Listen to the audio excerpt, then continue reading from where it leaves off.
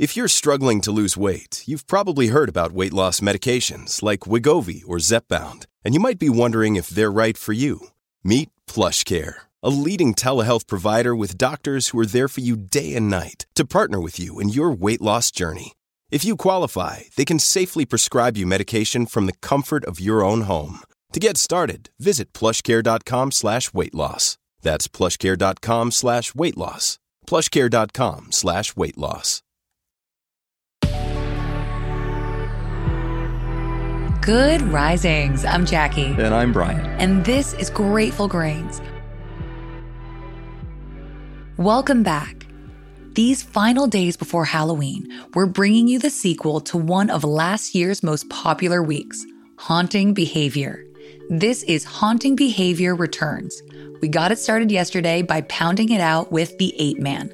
Today, we're answering the call of the siren. These beasts of ancient myth have been imagined as mermaids and as bird-like women, but their purpose has always been the same. With their mesmerizing song, they call men from the safety of their ships into the oceans where they drowned. The metaphor is clear.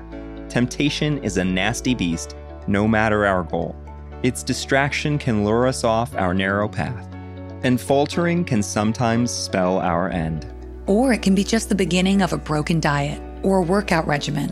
When we set our minds to something, especially when it's a big change or a difficult one, we're inevitably going to hear that siren song. It often sounds like that voice in our heads convincing us one step backward is no big deal, luring us to choose what's easy rather than what's good. So what does it look like to fight that siren song? How do we stay aboard our ship and guide our course along the straight and narrow? The answer comes in 3 parts. First and foremost, it's learning how to tell ourselves no. Second, it's removing shame from those times when we falter. And lastly, it's getting right back up and getting right back on track.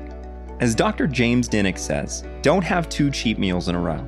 Don't miss 2 workouts in a row. When it comes to telling ourselves no, that's mindfulness.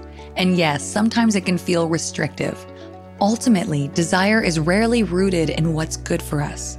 Rather, it's often coming from our more carnal, instinctual responses. And anytime we're interjecting in desire, it requires restriction to choose that harder choice for ourselves. It's similar to the difference between choosing fleeting happiness and choosing long-term meaning. The question becomes, are we choosing what's easy or what feels good in this moment over our long-term goals or our work towards something better? Like Jackie said, mindfulness is our tool of interjection.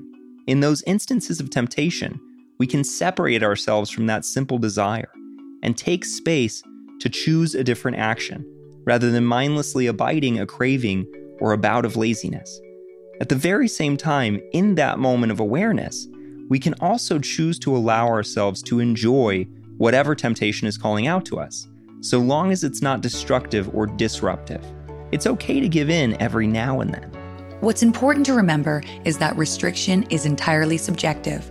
Someone who eats fast food every day is going to feel restricted when they skip a day or 2 and opt for a home-cooked meal instead. Someone who eats a healthy home-cooked meal every single night is going to view even a single meal at a fast food restaurant as a major cheat day. That's why personal goals are the basis for progress, and that's why restriction is always part of reaching our goals. We're leaving what was behind for what's better. But those old habits die hard, and they're always whispering in our ears until they're not anymore. In those instances where we do allow ourselves to indulge in whatever it may be, we have to remove shame from our wheelhouse of emotions. There's absolutely no reason to introduce stress or anxiety into the conversation. Then we're just doubling down on the negative of having splurged. Splurge, enjoy it. And then we take the time to practice positive self-talk about what we're going to choose the next time this temptation arises. And we work to stick to those promises moving forward. And we look forward to the day that we can enjoy that siren song from the safety of our ships as we sail by.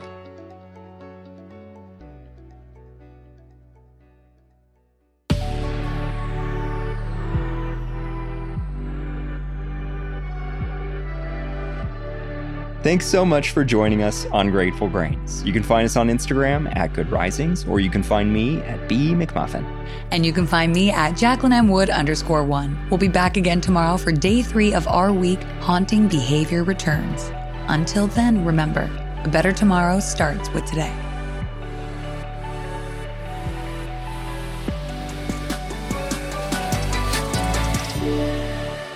Good Risings is presented by Cavalry Audio.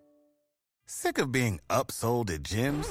My guy, you're currently a base member? For $90 more, I can upgrade you to our Shred membership. For $130 more, you'll be a Swole member. And for just $300 more, you'll reach Sweat Platinum.